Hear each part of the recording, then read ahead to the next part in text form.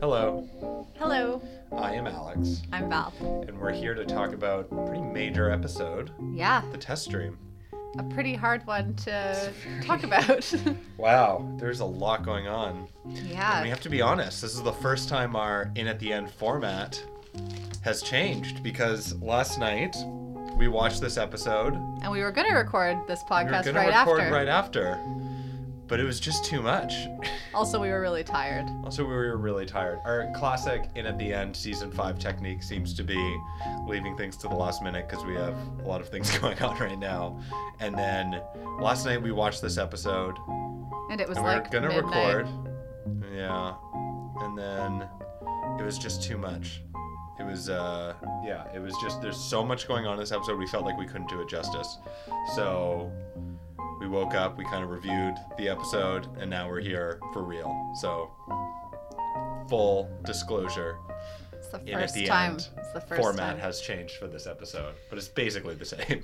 It's just separated by It's just sleeping. it's just the morning time now. Yeah, that's all, which is different.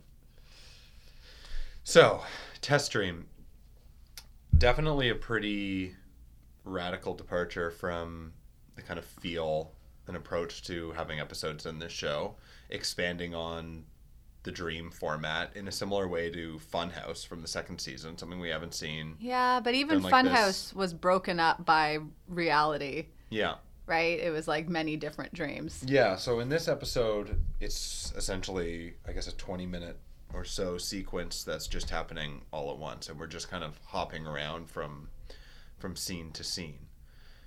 And the thing that's interesting about this episode for me is that as we're in the aspects, the parts of this episode that are actually in reality, there is this kind of dream-like, surreal atmosphere that's portrayed. And I think that we get that just in a lot of different ways. I mean, even the very first scene that we have at Valentina's, one could imagine that perhaps it is a dream when she sets herself on fire. Well, she has like a weird apartment with these weird curtains behind her bed. We have the William Wegler dog portrait on the wall, which has Yeah. been referenced before in Camelot. Yep. In Camelot. And the relationship that has for Tony and his subconscious to his dad giving away the dog to Fran. Yeah. But there's kind of like weird imagery. But then we happening also in that have space. the smoke detector, right? Which like kind of reminds me of a dream. I don't know, and this maybe just is me, but like it's one of, like when your alarm clock kind of like gets into your head in your dream and you hear like you're hearing your alarm clock, but it's the sound of something else. It did kind of have this like waking. Like it sounded like it was like something to like wake you up. I don't know. Right. That's just me. That happens to me all the time where I'm like, Yeah. oh, that's a funny sound to Yeah. happen, but it's like actually just my alarm clock. Well, in that way, I think that everything kind of feeds into itself in this episode. The aspects of reality are feeding into the dream through kind of getting into Tony's subconscious and then manifesting himself in his dreams in funny ways. And also in the same way, the dreams are kind of impacting reality in this kind of fantasy-like way, in the way everything's portrayed. Actually, a lot of the directing decisions, like a lot of the shots, kind of reflect surreality or some surrealism.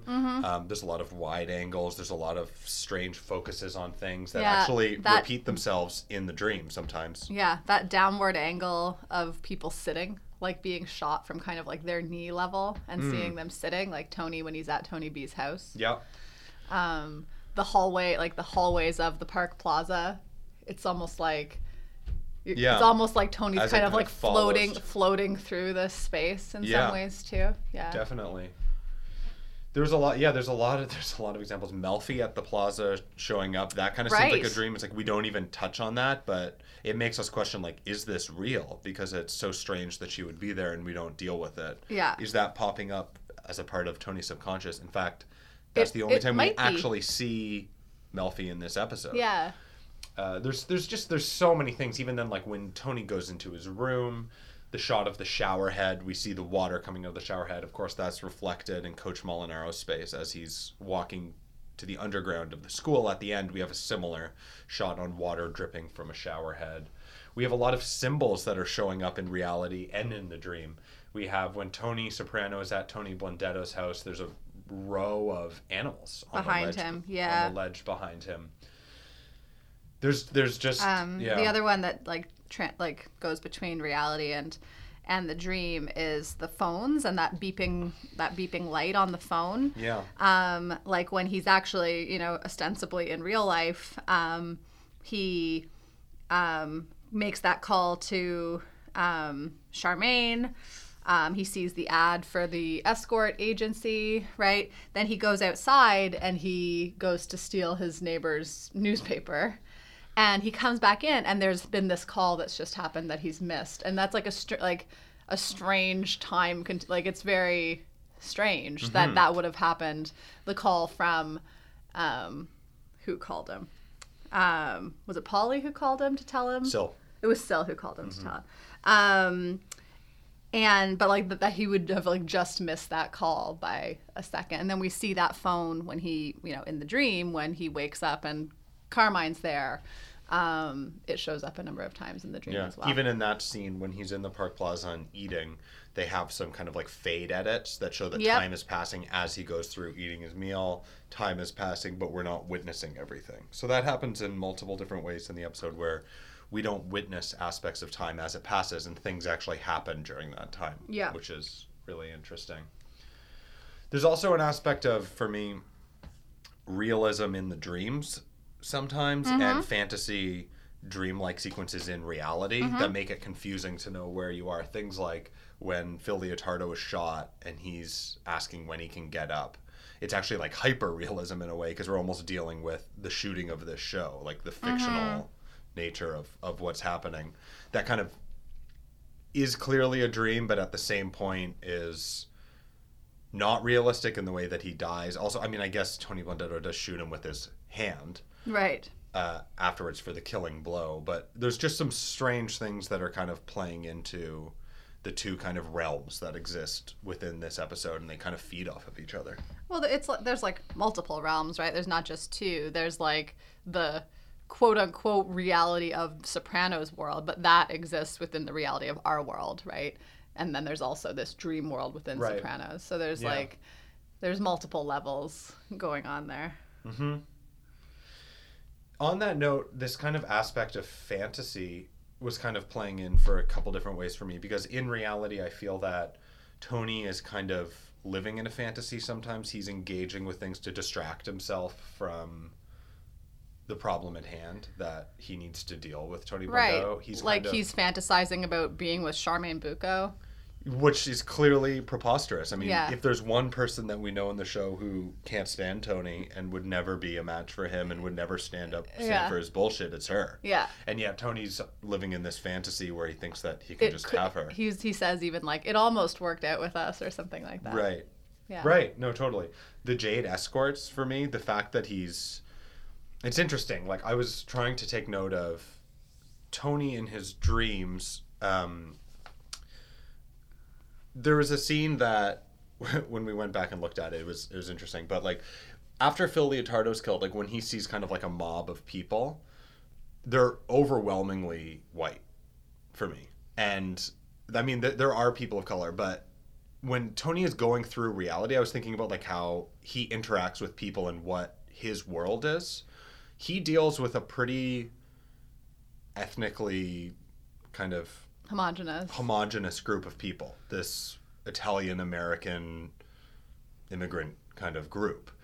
And throughout the episode in the reality, when he did deal with people of color, it was fairly consistent in that they were kind of working in jobs that kind of like served him. Like there was Charisse, who was the concierge at the Park Plaza. There was Jesus, also at the Park Plaza. There was the Guatemalan who he's complaining about. And then he's drawn to the Jade escorts, which was interesting for me because as Tony engages in fantasy, I feel like he was drawn to something out of his normal realm. And the fact that he's drawn to Jade escorts with a race that he kind of never really deals with, and that he would be drawn to that. I don't know. There's something about him escaping his space, going to New York, going to the Park Plaza, kind of getting away from everything. I feel that he's kind of diverting his attention from what he needs to do, and he's kind of he's exploring kind of, I don't know, other areas or something. Yeah. Well, Tony never goes that far. I mean, I guess we saw him go to Miami, right? Right. But like in the episode, like at the very beginning of the episode, Valentina is asking him to go to Antigua, to go to Sandals or Sneakers, as Tony calls it. And we know that that's something that he would never do. He's never like, and she's complaining. She's like, I don't see enough of you. Yeah. And you're getting, I see you less than ever, and you're getting a divorce. Yeah. And we know that he would never, like, he just would never do that. We don't see Tony, like, taking an airplane to Antigua. But he does do this escape, and he goes to a place that he knows, right? Like, we've seen him at the Park Plaza before. We know that Meadow and Carmela go to the Park Plaza for their Eloise tea. Yeah. It's, you know, like, we're dealing with all these New York guys right now, right? Like, it's in kind of their realm. But that's kind of, that is like a far fantasy for Tony to be living that life, right? He's like escaping that his mom's house is driving him crazy and whatever. And so he like moves to the Park Plaza. Yeah. Which is also very like fantastical in some way. Like what you're going to live at, like you're Eloise now, Tony. Right. Like you're like you live at the Park Plaza. You brought these pictures of Meadow and AJ. Yeah. And you now live at the Park Plaza under a fake name. It's very fantastical. It is. And I feel like there's a lack of taking responsibility for what he's even doing. Like when he arrives there and the valet parking guy asks him short or long-term parking, he says, can't you just park it? Like he doesn't want to make that decision. Yeah. There's an aspect of it that just doesn't even make any sense. Yeah. I mean, financially it seems very irresponsible. Yeah, I don't even know what that would cost a night. A lot. He's paying in cash. But yeah, that actually is interesting, like that relationship to Eloise, because at the end of, this is really hard not to jump around all over the place. We'll try to be organized, but that's kind of the nature of this episode. But at the end of the episode, when he's with Coach Molinaro, he says, I'm not a kid anymore. Mm-hmm. And the coach is like, oh yeah? Or like, I forget like exactly. He's like, or like, no, you're not. Yeah. But he kind of says it in this sarcastic way. And I think like there's multiple ways to interpret that statement. Yeah, I know. But one of the ways I interpret it is like that Tony is stunted. Like he is being childish. He's running away from his problems. Right. And the problems that he's running away from stem really deep from his from his time in high school and from his time 17 years ago when he didn't show up, for this thing with Tony B. Right.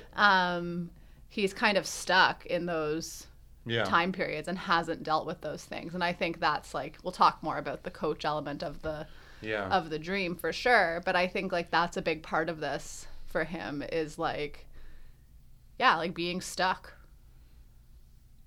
Yeah. No, absolutely. And Eloise had a pet turtle. So. Did she know? Yep, she right, did. yeah, we talked about this. What a strange existence. Yeah, but that's like, it's the same hotel. It's the hotel where they go to have this Eloise tea. Like, there is a relationship there. Yeah. Nope, totally, yeah. So, I think throughout the episode, we just have so much connective tissue from the entire series. Like, we have symbols that we've been talking about for this entire podcast that are showing up all over the place, are clearly nestled in Tony's subconscious, and are informing kind of the direction of the dream. It's a harder one to do a podcast about an analysis, and I think that's kind of what we were feeling last night, because there's so much that's fed to us, and the ironic thing is, as they make the most of the symbols that they've been developing for an entire show, I don't know if you can dissect everything. I think part of it is just a manifestation of Tony's subconscious. Well, I think it's also David Chase playing with us, because there is such a, like, at least for us, but for a lot of people, there's this drive to be like, this symbol means this and this symbol means that. And he's always played with that with us. And then, but like also playing with the fact, like, there are some things that you just can't analyze that way. That there's some things that are beyond. And it is kind of dream beyond logic. explanation. Like, it's beyond that. Yeah. It has some very David Lynch-like moments. Yeah, the like movies within the Very Lost Highway. Yeah. So maybe do you want to talk about the real life stuff briefly first, Sure. and then we can kind of dive into the dream stuff. I mean, we touched on some of it already, but like just kind of like the main plot point in this for this episode, right? Which like in Funhouse, And like in Calling All Cars, we have things revealed to Tony through dreams, Yes. right? So it is, I mean, it's kind of amazing, really, that he is in some ways very in touch with his subconscious, that he like trusts his subconscious so much to like tell him these messages, right? So in some ways it's really cool. But the main plot point of this episode is that Angelo was killed by the Leotardo brothers. Mm-hmm. We also have big questions about how those two guys are brothers. Right. That's that's the big mystery. That is like, I think that is the age difference? Unsolvable. I feel like it's at least like 40 years. So I really don't know how those guys are brothers. 35. I mean, that's not a thing that can happen. I mean, I know this is the most unexplainable thing about this episode. It's the great mystery of The Sopranos. Yeah. Anyways, the Leotardo brothers kill Angelo, who, you know, was the consigliere for Carmine at one point, was in jail with Tony Blundetto, is now also out with all these other people, and is, you know, with Rusty and little Carmine in his group of the New York mob. And we have that happen after he comes to see Tony Blundetto at his new casino thing. Yeah. We find out the closeness of those two, Tony Blundetto saying he was his old man, his rabbi, and his priest all in one. Yeah, and we even have Paulie later saying something along those lines too, like about how close, you know, how close they were in the can. Yeah. And so this death, like, we know that this death would really impact Tony Blundetto. We know that this is also in retaliation for the killing of Joey Peeps, right? Mm-hmm. So it's in some ways directly related to Tony Blundetto in this other way. Right. That like this is something that would really impact him, but is also retaliatory against the group that kind of planned that hit. Yeah. And so then we have this really, you know, this really strange scene where Tony goes over to Tony Blundetto's house with the enchiladas and he's acting really shifty. And Tony's very self-centered in a lot of it. Like, he's talking about this issue with Valentina, and he's like, why do things always happen to me? And it's funny, though. Like, the first time we were watching it, I felt that, like, Tony was maybe overanalyzing it. I mean, he was just kind of preoccupied with the toys and stuff. Yeah. Like, it's hard. I mean, there's ambiguity there. It was interesting, though, on the second viewing of that scene. It's interesting because when Tony gets there, the way Steve Buscemi acts it, he looks very kind of perplexed and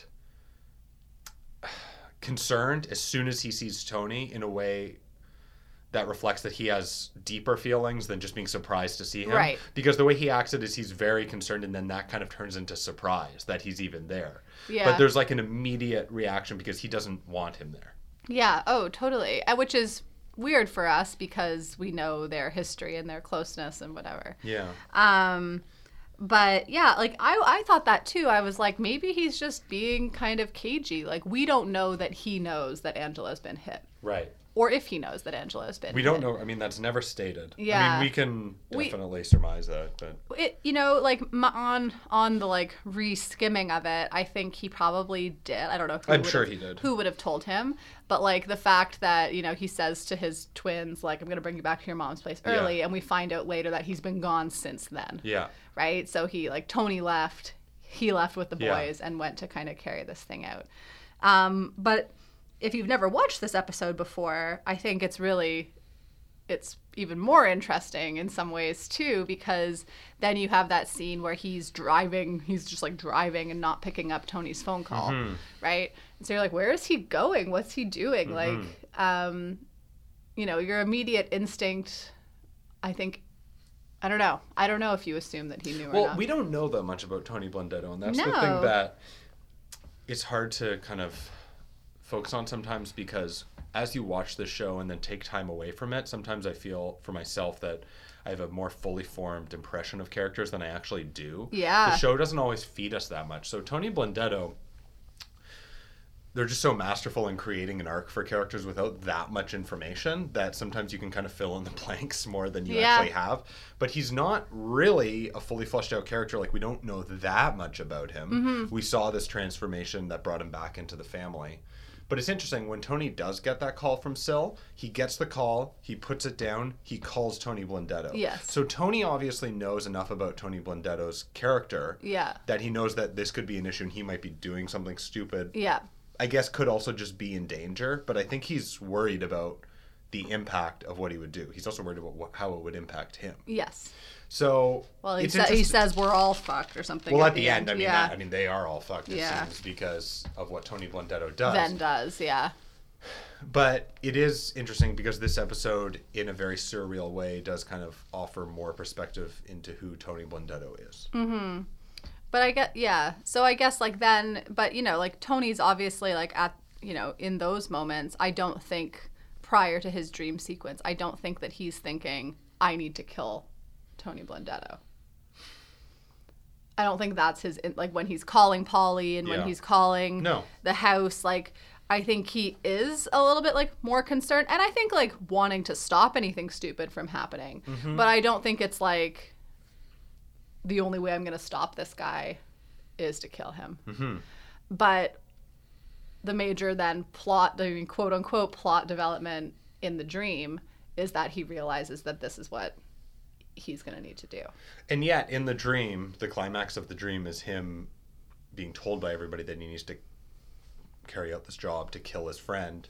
And yet in the end, he goes with the silencer to Coach Molinaro. Mm-hmm. So at least within the sequences of the dream, it seems that things are leading him to kill somebody other than Tony Blundetto. Right. We can kind of put it together in the end what it actually means. Right. But it's interesting where it leads Tony in the moment. At this point, it just kind of seems like it's bringing up other questions and other issues that Tony has in a very deep level of his subconscious. That kind of underground, that foundation. Well, and dreams of are who like he is. and dreams are like that, right? Yeah. Because it does tie into like his choices as a boss and his like his being a leader, right, does stem back to these moments when he was in high school where, you know, he was told that he was something special and this leader. But is he, like, you know, he even now refers to himself as kind of like a coach, right? But these decisions that, like, is he capable of being a good leader and what does that mean for Tony? Or is he just using people and kind of like keeping people wrapped around his fingers? I don't know. Maybe both. Yeah. Maybe that is his style of leadership. I mean, part of this, of Tony having to come to an understanding and an answer and a solution, is that he needs to make a leadership call. Mm-hmm. Like, as a leader, he needs to make a call on how he's going to respond to what's going to happen or what has happened, depending on how you view the timeline, to Phil Leotardo. Yep. And so then we needs to make a decision. Yeah.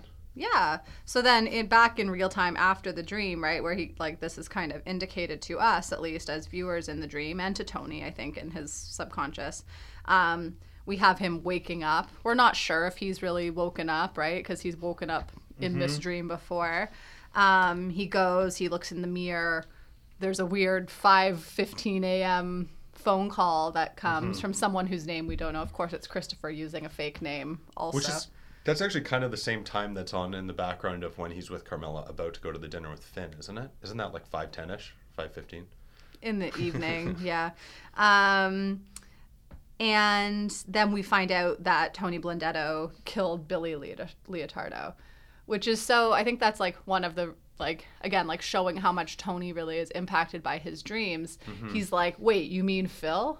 Right. Right? Because that was something that happened yeah. in his dream, yeah. right? And maybe, like, I could think about it in a way, like, maybe that would be, like, Billy, like, Phil is higher up than Billy. Yeah. Right? And so, like, who was responsible, who was really, like, instigating the hit on Angelo? I don't know. I would think probably Phil was more in charge of that than Billy, but I don't know how these guys are brothers even, so that's all a mystery to me. You know, or I guess, like, maybe he intended to kill them both. I mean, we know that Phil got winged, which I guess means, like, hit with some bullets but not killed. Right. I don't know. I've never been winged. Yeah. And yeah, so we find out that that's something that's really happened within this time that Tony's been asleep. We don't see it this episode. And then we have Tony saying we're all fucked. And then we have this His response then, kind of like after Christopher leaves, is he turns off all the lights again. Yeah. Right? He doesn't jump into action at all. Right. Right? Like, the lights were all on when Christopher was there. He turns off the lights. He looks out the window at, this over Central Park. The darkness. And the dark, and he calls Carmela and refers to, like, the lights are being all turned on. Is it light where you are? Yeah, there's a lot of focus on light there. He's kind of waited, like, what's going to happen kind of like when dawn comes for Tony right now. But he does have this kind of like period, and like it is kind of like between dream and waking, right? Like those kind of, like between 3 a.m. and 5 a.m. kind of hours, even like in literature and stuff like that, are considered to be this like in-between state, like being in between dream and sleep, but also like being in between realms, kind of right. Like that this is like a spirit time kind of thing. And so he's kind of like left himself in this space, and he makes this call to Carmela, and they talk about the light. And they talk about this dream. And we see in the end, Carmela, like a sliver of light does actually show up next to her. I mean, I think that Tony is engulfed kind of in the darkness. He kind of pulls that interesting like white drape too, to see the darkness, and then is kind of obsessed with the light, asking Carmela about it. But it's interesting because I think that the other major development in this episode is pushing Tony and Carmela closer together. I mean, even in Tony's subconscious, we have the scene where he's saying that he's interested in coming back. Carmela says that there are these non-negotiable terms, which is funny because that's what she said to AJ about coming back to live with her. So that's another example of something being nestled in Tony's subconscious. But the he thing, wants to move in with his horse, though. He wants to move in with Biomai, or whatever horse. Yeah. But it's interesting because, again, the subconscious realm does kind of propel the story forward in one of its most important ways. Yeah. That they're getting closer together to getting back together, which has been a major arc of this season. Yeah. And we'll see where that, definitely. They have this like very intimate kind of half awake, half asleep conversation, which is like kind of where your truest self is, right? When you're kind of like between sleep and being awake. It's childlike. It's, I don't know, it's innocent in some ways. But I think also the kind of two poles of white and black that we've talked about a lot on this episode, the simplicity of like good and evil, that kind of make up the way Tony thinks about a lot of things. Like he can see things in those two kind of dualistic terms. And I think that he's looking for like what he sees as a return to the kind of like lightness of life with Carmela and going back to home. He's obviously a little bit disheveled and in a place that isn't really holding together right now. Yeah. Well, I like that he says, is it light where you are? Because like New Jersey and New York aren't in like different time zones or anything like that. It's pretty close. Yeah, like it's... We could get an Uber there right now. Yeah. So I think it is kind of like you said, like he sees that as this kind of light, as this like where Carmela is might be lighter than where he is, because where he is still really dark. Right. And lights are coming on. He can see lights, but he's in this dark space. The other thing that shows us, again, like I said, like the seriousness of Tony's dreams for him is that he's really concerned about Artie. Yeah. When he wakes up, and he asks, like, that's the one, like, one of the things he's like, cancel the fishing trip. I had one of my Coach Molinaro dreams, and they talk about that. They talk about how he took interest in him, but then he says, is Artie all right? Yeah. He was in a car full of dead guys. Yeah. And we'll talk about the dream. Well, Artie's role in the dreams is fascinating too, because he's kind of a guide. He's constantly telling Tony where to go. When he's at Vesuvio's, he's pointing through the hole in the door. When he's being chased by the mob. When he's being chased by the mob, he tells him to turn down the alley. Which is interesting, actually, because I guess he's running towards a car. And then Artie kind of directs him in another direction. But it's interesting because Molinaro also references Artie, saying that he was the worst of all of them. So there's clearly something in Tony's subconscious that exists about his relationship to Artie and who Artie is, coming from those formative high school years. Yeah. And that he's kept him in his life, but Artie has also guided him. Like maybe in some ways there's an aspect of blame or something that he's now able to cast on Artie for guiding him where he is. Coach Molinaro talking about him as the worst in a similar way to this cheap, easy way out of blaming things on his mother or his father, as Coach Molinaro says. I think that Tony is constantly looking for reasons why he is the way he is and not taking responsibility. But it's interesting that he's kind of just floating around in this dream, and Artie's the one who tells him where to go. Yeah. There's something to I that. know. And that Artie is like in the cars with him, driving him. Like he is the only alive guy that we see in most of that dream. Like I guess like Phil Leotardo is there, who's also alive. But that's about and he's being shot.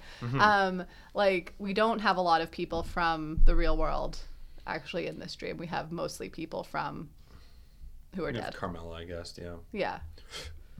Yeah. Yeah. No, totally. Yeah. So do you want to like talk about some of the dream stuff? Let's do it. Do you want to go like through it let's go through it in like a straight up order? Straight up order. It's really hard. It's so difficult.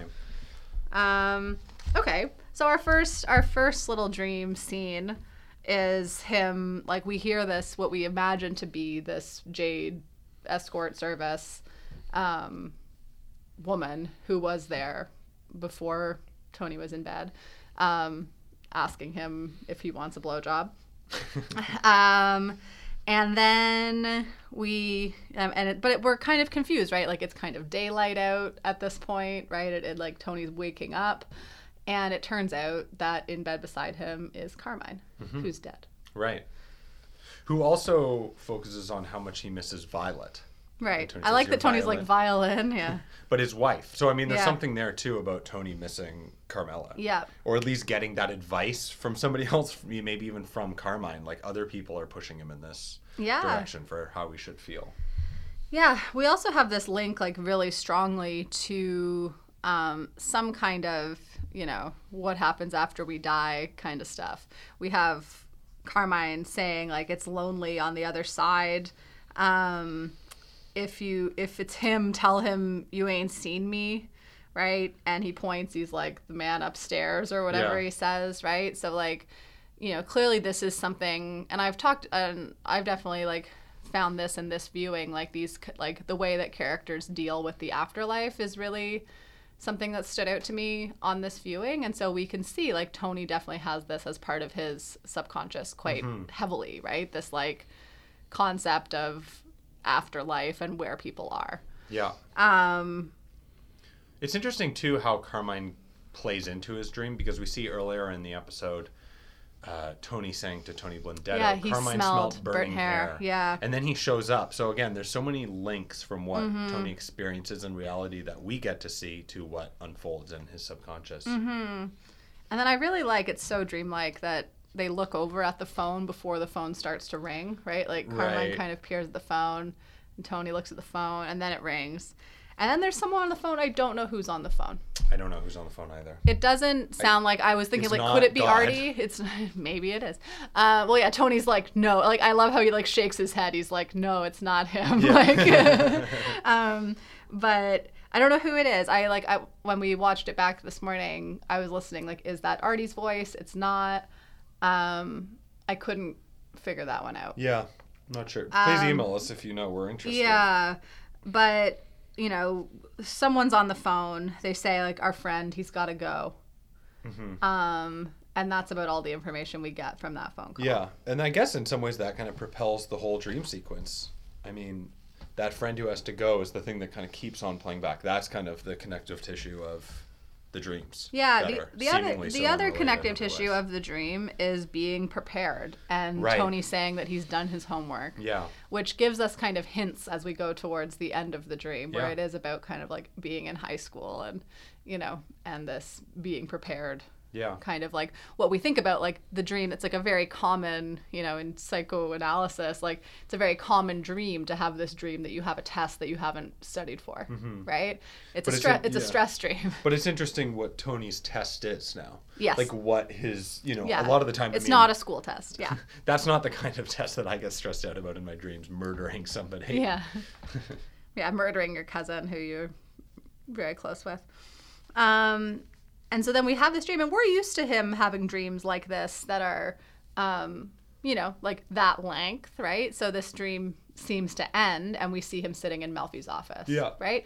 And there's nothing right away that indicates to us that he's not in Melfi's office, right? He's actually talking about this dream that he had where Carmen was there. But we don't see Melfi, and we usually, like, it goes on a little longer than usual that, like, we don't see Melfi. Usually we have the camera kind of going back and forth between Tony and Melfi, or showing us both of them. And really we just see Tony. We see, like, a slight outline of what we think might be Melfi. But it's not. It's Gloria. Who's dead. But her voice is interchanged with Melfi's. I know, in such a cool way. I really like it. It's particularly when she's talking about the fork in the eye, right? Yeah, that's your mother, right? Yeah. And he spits water all over the place. They have such good jokes amongst each other. So funny. Yeah, like, there's that whole like 50s sitcom the Honeymooners. But it's really, I mean, that scene is, like, really intense, right? Because she's like, yeah, I remember when you punched me, or, like, and then you choked me. Like, it's really, and then especially her line where he's like, where they're using this very Melfi line that's been said a number of times before, where it's like therapy is, I like to think of it as being like childbirth. And Tony's like, I think about it like taking a shit. This is the first time, though, where he actually says, maybe it is like childbirth. And he's like, you tell me. Yeah. And then she has that line where she's like, I don't have any children. I died too young. It's really like, quite, gives me a little bit of goosebumps. And we have that scene ending. And so we have, Melfi's voice being overlaid, but she ends that segment with saying, are you ready for what you have to do? Mm-hmm. And Tony saying, I've done my homework. Mm-hmm. Like, he's like, I am ready. I've done my homework. Mm-hmm. And so she's also kind of pointing Tony, like, reminding him of what it is he needs to do. So there's, like, and she appears again later in the dream, right, as this kind of, like, reporter character.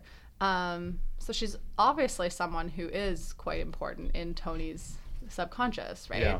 And so in some way, I don't know, like, for good or for bad or for what reason, but that she is also kind of propelling Tony down this path to figure out who he is and what he needs to do. And she's acting as a therapist substitute. Yeah, somebody who would be guiding him and answering his questions. And I think we talked about this when we found out in the series that Gloria died, right? We find out, we don't see her death. We find out when Tony finds out, but we do see him grappling with that at that time as well, right? So we know that she was really important to him, and kind of pivotal in him going kind of on this, I think, kind of downwards trajectory. Yeah, no, totally. Where do we go there next? After that, we're in the car. Okay. So we've seen the car. Right, from the TV. Yes, so on TV in Melfi's office, there's all these, like, small TVs around, which I don't think they're usually there, these very small TVs. But I don't think people use small TVs anymore. I know. My family never had a small TV like that. No. Yeah. Sorry, our cat is trying to come into the room. It happens. So we see on... Go away. We see on the TV that there's this scene in the car, right? We see the back of Johnny Soprano's head, and we see his eyes in the rearview mirror, and then we're transported into the car through that television screen. And we've seen this car before, right? We've seen it in Calling All Cars. I think so. And we've seen it. Have we seen it multiple times? I do think. I think there is one in Funhouse. Wow. Okay. I think you might be right. Yeah. And I talked about it when we saw it last time, which I think was in Calling All Cars. Yeah. But okay. I'm pretty sure it was also in Funhouse. And this is a familiar thing we've seen. So we see Johnny Soprano, who's clearly dead, right? Yeah. We see this kind of childlike aspect, right? Like, we see, like, how it must have been for Tony as a kid, right? He's like, do you want to ride up front, champ, or something? I don't think he calls him champ, but Tony is being driven around, though. He's being chauffeured by these people. But I like how by he's dead asked, people. like, and he kind of like smiles, and he like kind of enjoys seeing his dad there in this car that he would have, ridden in as a child. He also asks if it's okay to smoke, right? Which we know from the In Camelot episode that he had emphysema, and Tony was really mad at Fran for like allowing him to still smoke in the car. Yeah. But then we get other passengers that come into the car. So we have Pussy in the front seat as well. Yeah. We have Mikey Palmise sitting beside him in the car, who then it's Artie. A few seconds later, Artie is in the seat of Mikey Palmise. And then we have Ralphie in the front seat, and Tony's like, where are we going? And Ralphie says to the job, which is also from that last car dream sequence where they're taking him to that old house. Yeah.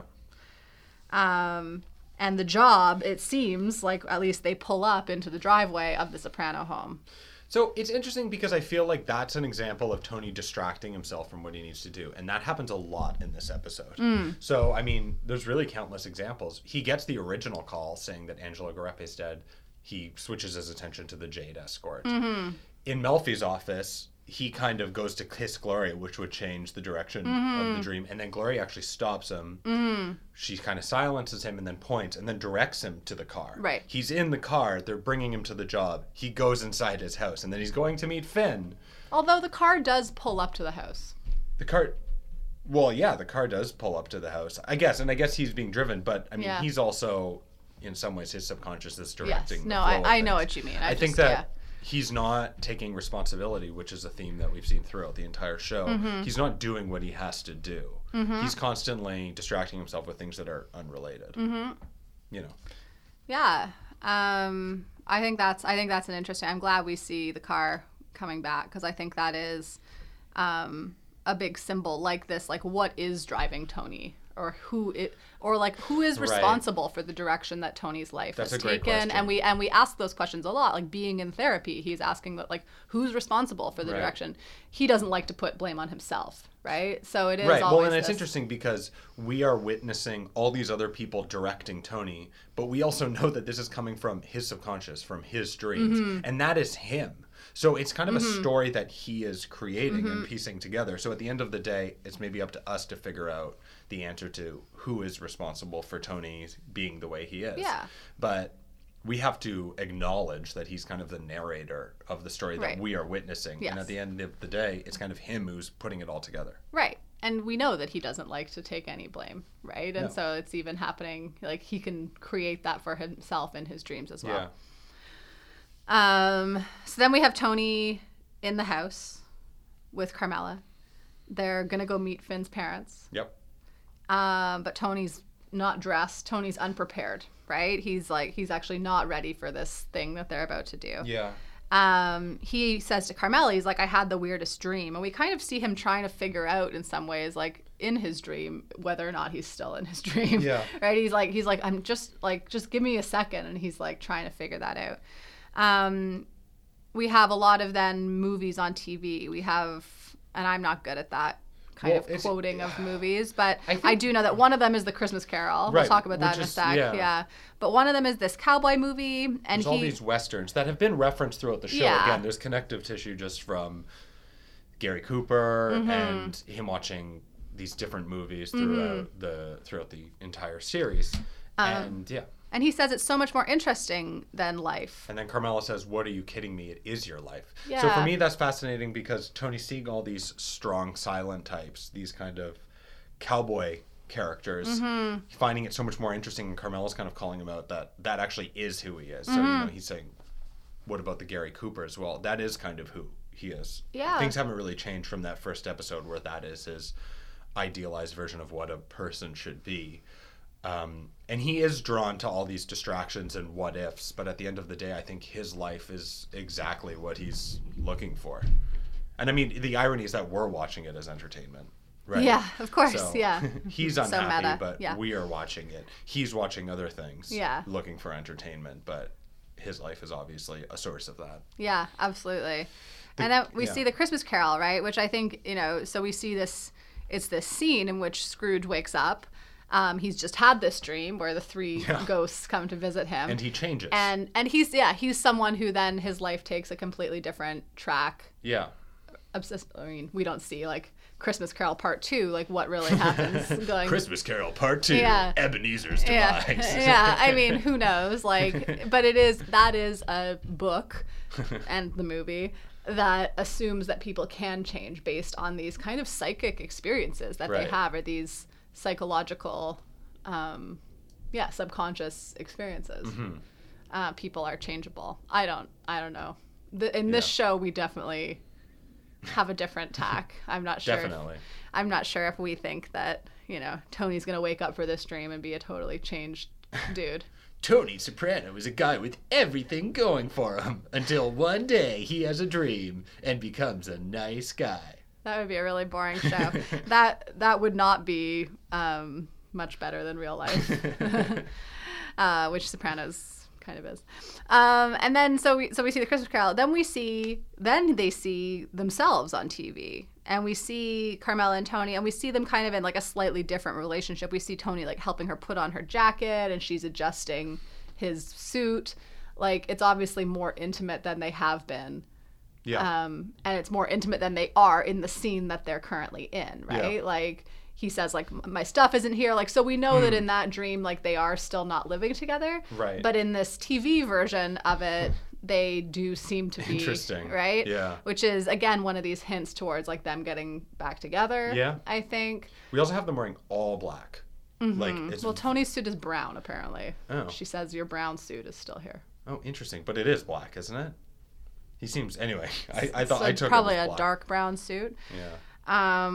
And they're getting ready, and as they're about to head out the door, Tony loses a tooth. Yeah.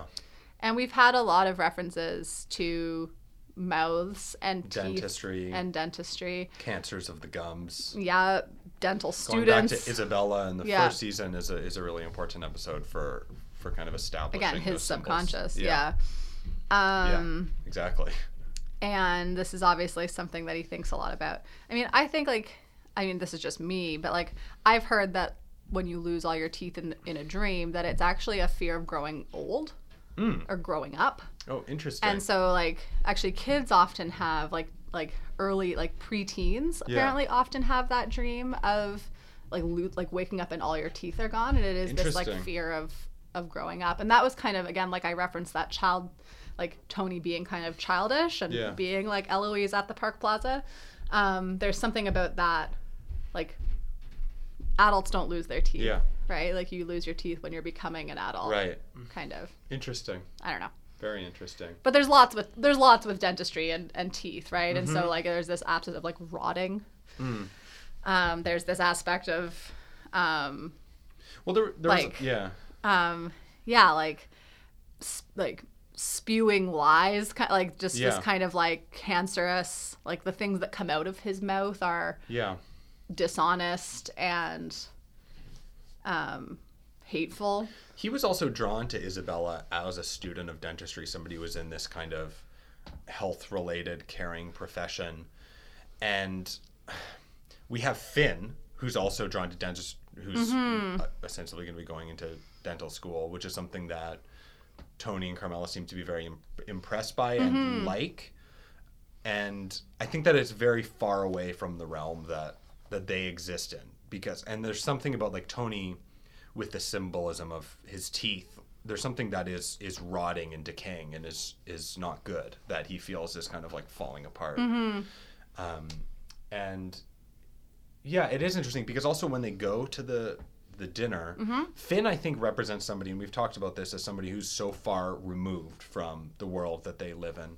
Even like the color scheme of his parents, like they're wearing, Annette Bening is like pure white. His parents are Vin Makazian and Annette Bening. Wow, what a pair. Yeah. But Vin Makazian even puts on this like white napkin. There's definitely like a visual contrast between them and Tony and Carmela. So they kind of represent these two poles almost that exist. And it's just interesting because I think that the dentistry is relevant. It represents something that Tony maybe feels like he needs, but is far away from the world that he lives in. Yeah, and he loses another tooth during the dinner. which is really gross. Can you imagine? Like, it's very visceral. Like, I just, like, whenever that I see that happen, I, like, imagine that like, that feeling. Can you imagine, like, a tooth just falling out in your mouth? It's very disturbing. Yeah. And, like, the root, and the root, I don't know. There's something very, like, physical about it for me. Yeah. So we have the return of one of my favorite characters, maybe my favorite character, Vin Makazian. He's great. As Finn's dad. But we know that Tony also knows that that's Vin Makazian. He doesn't say it kind of like he does with Annette Bening, right? He, like, says to Annette Bening, like, you're Annette Bening. Yeah. And he seems, like, really content that he's, like, figured this out. Like, Right. he's, like, really happy. He's Yeah. like, it's Annette Bening. Like, he's kind of sitting there, like, kind of smiling to himself. But we don't see him do that with Vin Makazian until they go to the bathroom together and they're peeing. And he says to Vin Makazian, you don't do this no more, right? Right. So what is it that he doesn't do? Live? Pee. Oh, right. Well, like, you know what I mean? Like, do Yeah. anything in the real world, right? But we know that he does kind of, in some way, know that that's Vin Makazian. But then he goes back to saying, like, that's a great boy you've got out there, right? Yeah. Like, so he kind of, like... And another example of somebody kind of taking him out of the scene that he's in and saying, you have to do this thing. Are you going to do this thing? Yeah. Everywhere, all over the place. It keeps on happening. Yeah. There's a reference again to homework there, right? Yeah. Of course, we have him doing this very Godfather kind of thing Trying to get the gun checking from behind the toilet. Yeah, looking at the Valachi papers. Yeah. Yeah. Where I'm just looking at my notes right now. There's a lot to talk about in this episode. Oh my God. Oh yeah, Vin says to him, are you going to be able to come through on this? Yeah. Right? And so again, kind of redirecting him. And Tony's looking for some, like, to escape. He sees Artie pointing towards there. He's looking to get out of this dinner. Yeah. Also. I like, the other part, sorry, just to go back for a second. I like when Carmela, the acting in this episode is also so great. It must have been actually really fun, I think, to film. Because Carmela's like, show them what's in your pocket, Tony. Yeah. And then he takes out the tooth. Like, it's so creepy. And they talk. She looks so crazy too when she has, like, her hand. When she's head watching on her Vin hand. Makazian singing. Yeah, I know. Oh my God. And like Meadow too. Like Meadow's like laughing, like smiling and Yeah. laughing. It's so weird. And we get a whole rendition of 3 Times a Lady. Yeah. By Vin Makazian. It's beautiful. But I also, so Tony in that scene, we'll go forward again. Tony, before they go to the bathroom, says to Annette Bening, something bad is going to happen. Yeah. Right? So we know that he's aware of this trajectory he's on in some ways too. But yeah, they're in the bathroom. You don't do this no more. And then we kind of transition, like, I think actually with gunfire, like, I think we hear gunfire coming from outside when they're still in the bathroom, or coming from somewhere. And we're transitioned immediately to the street, where Tony's then walking through this crowd and hearing gunfire, and then seeing Tony Blundetto shooting the gun. Yeah.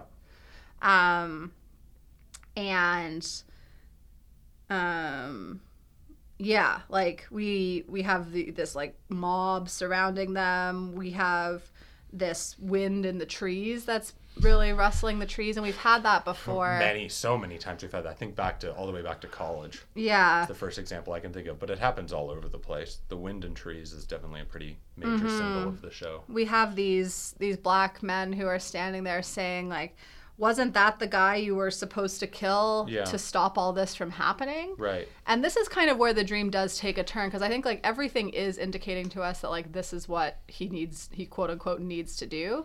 But he's like, I guess not. I don't have a piece. Yeah. Right. It wasn't behind the toilet, so it must not be that this is the thing that I had to do, or else all of those things would have somehow worked out. Like, he would have found this piece behind the toilet and gone to kill him. So I think that part's really interesting. Like, he in his dream is like, I guess that's not, like, I thought that's what I needed to do, but I guess it's not. Yeah. And I think that's what really kind of, at least for me, it's kind of like it shows him that he actually has to go deeper. He actually has to go further back to figure out what it is that he needs to do. Yeah. And that's when he starts to, like, be chased by this mob of people wearing lederhosen and... Like, what is the problem that's confronting Tony Soprano? Like, if that's what he's trying to uncover in this dream, well, it's interesting because there's a deeper problem than the immediate one with Tony Blundetto. And Tony Blundetto says, like, why don't you tell them about 17 years ago? Yeah. Right? And I think he even has to go further back than that, right? To kind of understand. Interesting. Very interesting. So yeah, then the guys in Lederhosen are chasing him. That was the other thing too, and I was going back to the very beginning when I was talking about like Tony's relationship to people of different race. That was the moment where, I mean, it felt like overwhelmingly Caucasian people who were kind of witnessing, but then in the periphery, in the alleyways behind him and kind of off to the sides where people were kind of scattered, there were more people of color. And I think that that's kind of Tony's relationship to people of different races, like they are in the periphery. And that when his subconscious creates a scene of people witnessing and judging him, it is people all of this homogenous race. And then when he goes running off, he's kind of running off into this unknown area or something, or like into danger, because he has these weird preconceptions about... There's this car playing rap music. Yeah. Rap music. The rap music. It's playing some rapping music. But for Tony, I think that is how distant it is. It is like the rap music for him. Like, he doesn't know anything about this. And he's prejudiced against different groups because he doesn't interact with them. They exist in the periphery, and he doesn't really confront them. He gets pulled down an alleyway with Artie. Yeah. So Artie, like, he's going to go to this rap music car. But instead Artie kind of changes where he's going, and they're in another car. They're not in the same old car, Johnny Soprano's car. But they're in there with Richie Aprile and Gigi Sistone, who are also dead. Yeah. And Artie brings him, I guess, to have sex with Charmaine. Another great example of a distraction. Yeah. And Artie seems kind of into it. He seems like a coach. He does seem He's like like telling him what to do and say, like, pet her muzzle. And then we cut to Carmela and the and we cut right to Pi and him rubbing Pi Oh My in the living room. There's actually a close up on the eye of Pi Oh My, like we've seen before. Yeah. And yeah, we had so we've kind of gone from that, I don't know, like sequence of him feeling like, oh, I guess it's not about me killing Tony Blundetto, going with Artie and having sex with Charmaine, and then ending up at his home with Pi Oh My. And so it's kind of like, again, we're kind of, I think, like getting deeper into it, right? Like, that we know Pi Oh My symbolized a lot to Tony. I mean, about a lot of things. I don't know if we have time to even unpack that again, but we've talked about it in previous episodes. But then again, we have him at home saying, like, I think I want to come home. Yeah. And we talked about that scene earlier. And then we have this last scene. So, like, after Tony, which I think also would have been a really hilarious scene for them to film, where Tony is on a horse in this living room set and has to, like, back out of it on this horse and turn around. I think he, like, almost bumps his head on the ceiling. We have him then transition to this school hallway, and this is the last scene of the dream, is him in this school. And I think kind of the climax of the dream sequence and the episode, for me at least, I think it's a very, very significant moment for the show. It's one that, like, well, you even were like, wait, this is in this episode? Like, this is in this dream? I remember the last viewing, not this viewing, of Sopranos. This really stood out for me as one of the key moments of the entire series. Yeah, I think it is. I really think it gives us a huge insight into Tony that we've not had before. We've had hints to it before, but this shows us a lot about what Tony understands about himself, or what explanations he gives about himself. So I think, like, for example, like, kind of being criticized for blaming things on his mother or his father, and, like, that it's a shame that he's in therapy. He talks about, like, having the psychiatrist wrapped around his finger, and he says to the coach, like, you always told me that's what I'm good at. Right? Yeah. He says, like, I was just, like, when he was, or shutting you on. I don't know. I thought it was shining you on. That's shining what I do to people. That's what I do to people, right? So he understands that about himself, that he's manipulative and that he does these things to kind of, like, get people to do things for him. But then we also have that line of, you'll never shut me up. Well, that's where it's left. That's the end of the whole dream. And I think that Tony is going there to try and eliminate Coach Molinaro and this kind of, like, nagging voice that exists in his constant life. Yeah. And he can't. And Coach Molinaro is more powerful and says, you'll never shut me up. There's a fascinating thing where Coach Molinaro with a cigar, we've talked about the cigar as a symbol of being in control, which is so fascinating for me because Tony appropriates that from his subconscious, often smokes a cigar when he feels in control. In that scene, Coach Molinaro is the one who's fully in control. Even shortly after, when it goes to reality and Tony's with Chris asks about can he have the Toblerone, we see an ashtray with cigarettes and a cigar, both put out. So there's this duality of Tony is both in control and out of control at that moment. So in some ways, he is controlled, perhaps in getting back with Carmela, among some other things. He is able to kind of manipulate situations to get what he wants. But he's also clearly out of control as this situation kind of careens towards catastrophe with Tony Blundetto and New York. But it's just so fascinating that Coach Molinaro is such an important figure for him, and maybe the most important... Well, we know this ties back into Tony almost being a varsity athlete, right? And which is something we hear in the pilot episode. Yeah. Him in a voiceover saying how significant it was for when Junior made fun of him and how he was a varsity athlete and how it didn't, you know, how he didn't fulfill those dreams. And then that comes up at other times in the show. It's something that he cannot deal with because clearly this is one of the deepest things that he has to deal with. Well, and even like we're in this like dungeon, right? I think it's like a foundation for everything. It's like the foundation of his subconscious. Yeah. He has to go to, that's the deepest level. And that's where it ends. I don't think there is anything underneath that. And it's interesting, as he's walking down through the school, he sees the sports trophies and there's a reflection of himself with a gun. So he sees the sports trophies and yet who is he? He's this assassin, basically, or a gangster. He's not the person that he could have been, that could have evolved out of a... Who was special, right? A special, talented... leader of sports. And even when he says... I am a leader. I am a coach. Well, Coach Molinaro is also saying, I knew you would take the easy way out. And for him to be a coach, that's not what Coach Molinaro is talking about. That's a rationalization coming from Tony. For him to say, I'm a leader, I'm a coach, well, that's not what Coach Molinaro means at all. In fact, Tony has become the embodiment of everything that Coach Molinaro didn't want him to be. There is something kind of like devilish about Coach Molinaro too. Like there is something about him being in there kind of like in this deep dungeon, this like lit room within this dark dungeon space where he is smoking this cigar and there's kind of this like haze of smoke around him. Also that actor, I don't know that actor's name. Horseface from The Wire. Horseface from The Wire. It's amazing that his coach was also a union member in Baltimore. But there is something kind of like, again, like we have references to God of some sort earlier in the episode, but we kind of end then with this man downstairs. Yeah. And like, so we're referencing the man upstairs, and yet at the end, the person who seems to control Tony is the man downstairs. Yep. So interestingly, it seems like Tony. Thanks for taking my thunder there.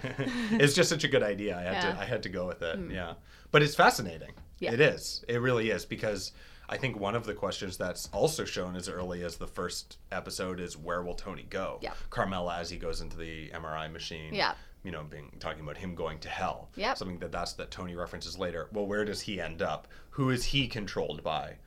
In fact, the dream sequence starts off with a reference to the man upstairs, and it's a constant descent downwards to the underground, to hell. That's Val's idea. I'm just explaining it for you. Thanks. Thanks so much. Yeah, even though I don't think that's, I don't think Coach Molinaro was a bad guy. I don't think like he was. Well, they even discussed that. Yeah. Carmela and Tony. And Tony actually rationalizes immediately out of it. Yep. Saying, oh, he was just doing that to keep me out of trouble. It was easier to do it that way. Carmela says, but Carmela says, I wonder where he is now. She also says, I don't know if that's true. Yeah. I wonder where he is now. Maybe he's in Baltimore. On the ports. With Frank Sabatka. Yeah. So yeah, and then the dream ends. Wow. Yes, it does. So it's interesting because then even when he's talking to Carmela, we're back in reality. He references one of his Coach Molinaro dreams. Yes. Which also brings importance to that moment because A, that's how he identifies the entire dream sequence. B, it's clearly happened a lot. And C, it's something that he's brought up with his wife and they've discussed. They know about it, yeah. So it, again, just reinforces how important this is to Tony as a person.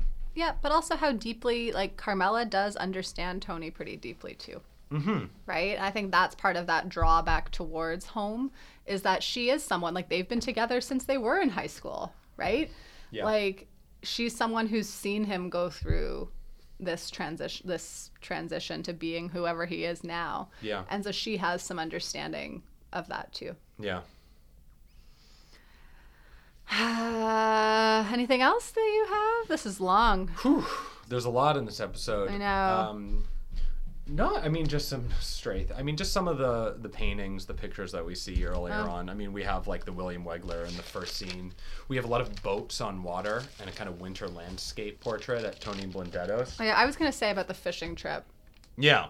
at the end that he has like to that he's cancel. planned this fishing trip somehow, you know, but that he's canceling a fishing again, trip. yeah, like and like he's not going out onto water. And right? also being drawn away, not going out onto water, being drawn away from being a good dad, somebody who would engage his son and do something with him. He's now, again, kind of engaging in this criminal underworld.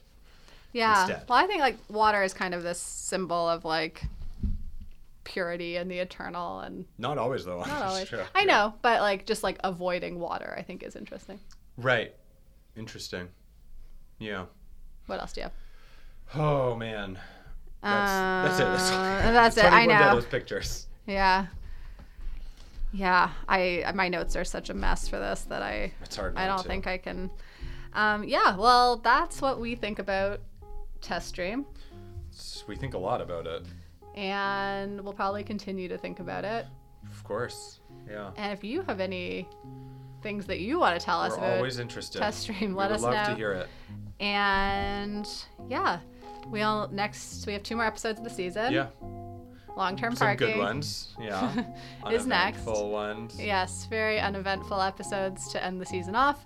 And then just as a heads up, I think we are going to be taking a little bit of a break. Short a break short before break. we go into 6A. We're actually moving, and so Yes. we just need to get that done before we can set up our recording system in our new house. Or apartment, rather. Exactly. Yeah.